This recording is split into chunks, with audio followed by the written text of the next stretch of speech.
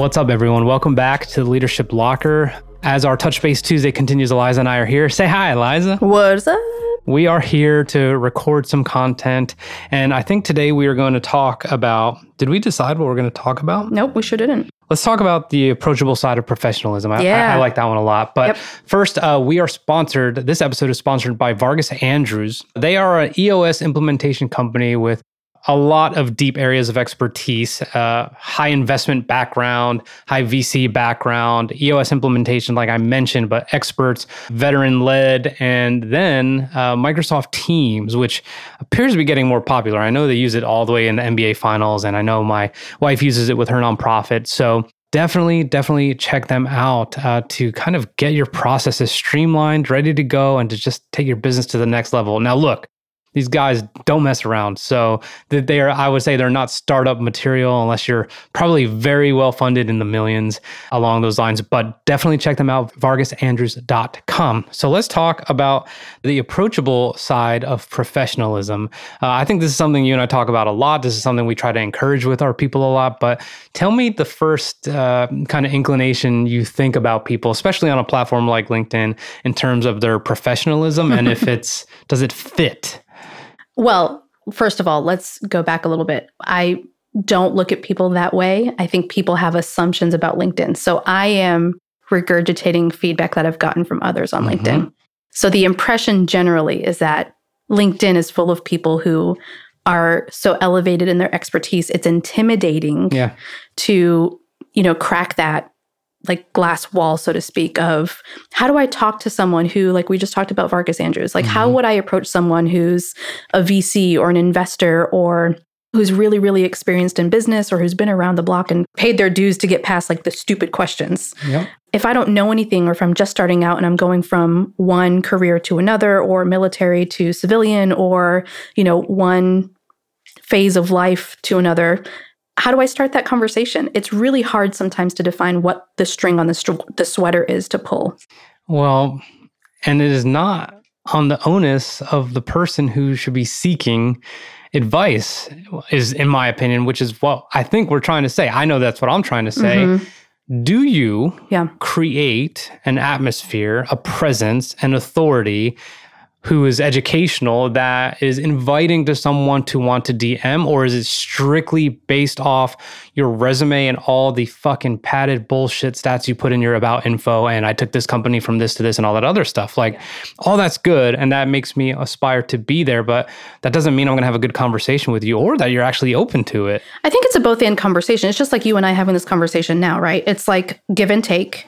There's stuff where I'm pushing out a statement, but I'm also asking questions. Same for you. Yes. So I think when it comes to like a LinkedIn strategy or even just being a highly elevated or experienced professional, are you asking questions of people like, does that answer your question? Is there anything else that's missing?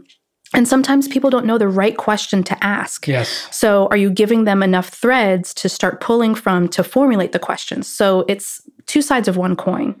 Well, I mean, this is why intentionality on the platforms means everything, because you're saying, like, are you putting any feelers out there for people who want to be educated from the experiences and, what you have to offer? Maybe, are you just talking to people?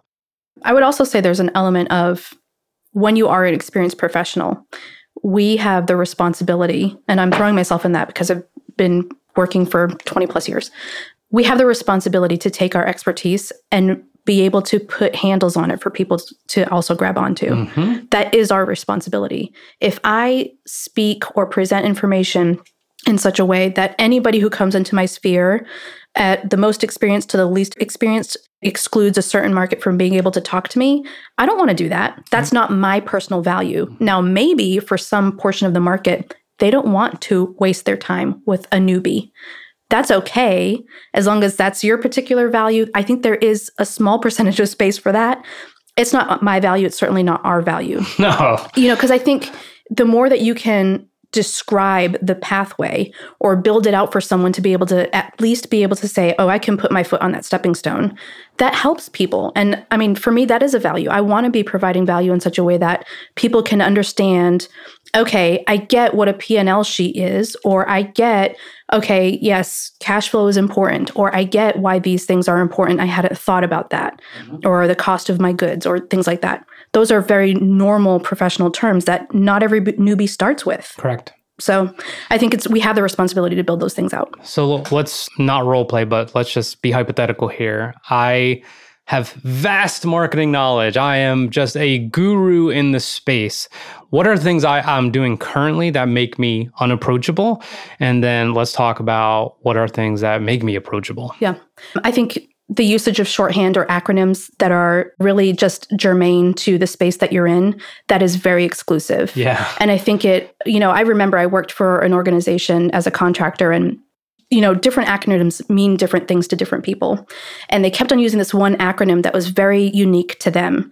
And in my head, I'm thinking, that can't be right. And I had asked multiple times, I'm like, are you sure that that's the right term? Like, I'm not grasping it. And so finally someone was just like, no, this is what that means. And it took forever to really break down that barrier. And I asked, but multiple people were like, I don't really even understand what that term means. Mm-hmm. They didn't even have an understanding of what it meant. So I think, and maybe that's not the best example, but I think use of acronyms or shorthand, I know certainly in marketing, there's different tactics and ROI and all these different elements that people use these acronyms for, that the average person, if you're not traditionally educated in marketing or haven't been exposed to that field at a corporatized or professional level, that's really hard to wrap your mind around. Yeah. Some people, I think, there are a lot of them in our space that have really great marketing instincts, but they probably couldn't define what the tactic is in a professional sense. So I think, how do you help people express those instincts in a truly impactful way without, limiting their ability? Yeah, that was one that makes you less approachable. We could just kind of play tennis for a second. I'll do one that makes you approachable. In my opinion, I think one thing that makes you approachable, especially if you have substantial knowledge or if you have a lot of social proof wherever you are, is recounting moments where you didn't know shit. Yeah. Just being like, I remember the first time I made an ad, I think our company spent $10,000 and we got, 500 impressions. Here's what I learned from that. Like, bring it back to where you didn't know anything. I used to get so frustrated with some pilots who were, when I was flying, who were not able to really kind of convey to me the answers to my questions. Like, it's like they were just kind of stuck in this, like, I'm a fucking badass and here I am, a junior pilot. And there was a couple that were like, dude, I used to do that all the time. Here's what you do. And I will never forget them for that, because they were able to break it down and just kind of position it in a way that was digestible for me. And it also reminded me that they were human. And I used to say to some of the people that I wasn't so fond of, I was like, you did not come out of the womb this badass pilot. Like you were a baby at some point and you had to learn just like I did. And I think like that, especially for organizational cultures on LinkedIn who potentially have a reputation for having a lot of turnover or whatever, is that kind of like eating your own mentality. Is like, dude, you're going to sink or swim? Like, no. What if your company was positioned as, dude, the answer is always yes. Like, we got your back. If you could present information like that, I believe that makes you approachable. Yeah. I think there's another element of approachability being like, from the opposite end of the spectrum, like, it's my responsibility to seek information out from the people I think who own that information. Yeah. So one of the things that I love about working with you is you have never been afraid of, I'm going to send Gary Vee an email. I'm going to find Gary Vee and knock on his door. I'm going to go to the person who has the knowledge that I know that I need. And I think there's an element of, okay, so say you're in a role that you're completely out of your depth and you don't know what it is that you're trying to achieve and you're having trouble, assimilating information. It's also your responsibility to find the person who has that information and ask them honestly, hey, I'm lost. Can you help me? This is the way I view it. And sometimes people just don't have that capacity, whether it's, I'm intimidated, or, I don't want to look like I'm foolish, or I don't want to look like I, bit off more than I can chew. I think we also have to, swallow that frog, so to speak, and be able to ask the questions, with all the best intentions of, I really would like to just know, help me succeed here. I think we've all been in those situations where professionally or in whatever scenario where we didn't ask the question that could have saved us a lot of grief in the long run. So if someone's intimidated, if someone's intimidated, then that means there's a lack of approachability. I mean, maybe there's like a status thing, but let's just say they're not like, they're within arm's reach. What is one of the things that would make them less approachable and someone like me intimidated to try and ask them for help? What are some of the things? I think a lot of it boils down to body language, how you carry yourself. Are you closed off in your body language? I think that means a lot. I think I'm an exception because I don't pay attention to those kinds of things. Yeah. I think everybody's approachable to me. Nobody intimidates me, and that's genuine, and I'm not intimidated by people. It's true. So, but I think body language means everything. And I also think the careless things that you say about people, around people, people pick up on. Fuck.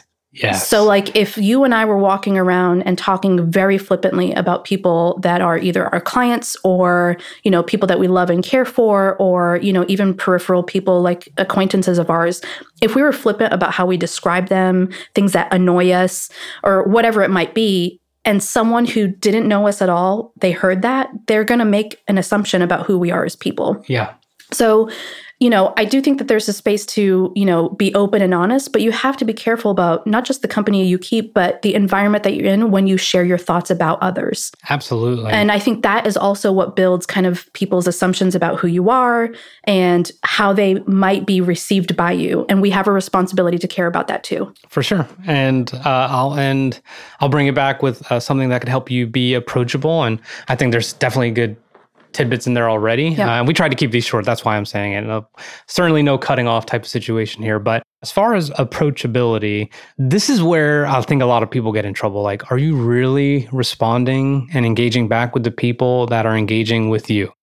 I know plenty of people right now who have tons of traction. I don't know if it's a pod or not. I'm just like, wait a second. Like, you posted a picture of a tweet that you tweeted, and that shit's got 1,000 likes and 300 comments. But all of them say, good job, keep going. Yeah, I mean, well, maybe some of them are like, you made my day, I needed this. Yeah, that's cool. But then I look at the replies, and it's just like a thumbs up or a high five or whatever. You're not acknowledging them by name. Yep. That doesn't make you approachable to me. That makes me think like you will never take the time to answer a DM. That makes me think that. I could be wrong, but I'm just like, if you don't have time to respond to a comment, then you certainly won't have time to respond to a DM. Then you certainly won't have time for a 10-minute phone call. Then you certainly won't have time to entertain being on my podcast. Listen, all of those are signals. Mm-hmm. All of them are signals. Mm-hmm. And if you're taking more time to respond to someone thoughtfully, people take notice. Yeah. Likewise, people pay attention to the other side of the coin where it's a flippant comment for, a flippant response. So, that's just, it's the name of the game. You get out of things what you put into them. And the last thing I wanted to say was your professionalism is not diminished because you make yourself approachable. I think that is literally the gateway to getting to where you actually want to be. I would actually take this a step further because I think about this too. I think a lot of people are in the castle of their own building inadvertently. The element of I'm only around people who are at my level or whatever, and they want to have people accessible or to view them as approachable, but they don't know how to reverse engineer it. Mm-hmm. I think some of the greatest people that I've ever worked with that had that kind of scenario, like people from the C-suite or, upper management and things like that, they would try to reverse engineer it by actually going after hours and walking around the building and seeing who was at their desk. Yeah. And like having conversations about them, like, hey, what's making you run behind? Mm-hmm. And I remember one organization I worked with when I worked in wealth management, the CFO actually took the time to go to every single advisor, to every single person that was there working after hours. And he was like, so is it technology? Is it, is the organization failing you? Like, what can we do from the master or the top level to kind of help you get out of here at 5 o'clock? And I think those honest conversations that were had after hours, completely sincerely, it wasn't like a tactic. He really, really meant it. And he's still one of my closest friends because we started those conversations. It's because he is on the offense and demonstrating, right? Yeah. And I know exactly what that's like. And if I'm there at 6 o'clock and I should have been gone at 5 and someone's talking to me, and even though I'm trying to show that I'm motivated and whatever, and I'm willing to do the work, but he or she wants to know why I'm there at 5 or an hour past or whatever it may be, in those situations, I always feel like the environment is safe for me to share. Yeah. Like if they're willing to talk to me then, because they're there after hours as well, and it's not just because they're the boss, I always feel like that is a golden opportunity. Now, if you take all that information, do nothing with it, then your approachability just obviously takes a hit. But that's a great example. Yeah. I mean, and I think there's multiple ways that you can look at it, because I think the most cynical of your employees could look at it like, oh, that's just a tactic, right? Yeah. But I think at the end of the day, people can sniff out sincerity. Yeah. And I think the other thing to think about is not just like who's there later, but then also genuinely asking people in a board meeting, like, hey, what have you been up to? How's your family? Like, is the only time that people who are beneath you in terms of like the service level, are they only hearing from you when a contract goes sour?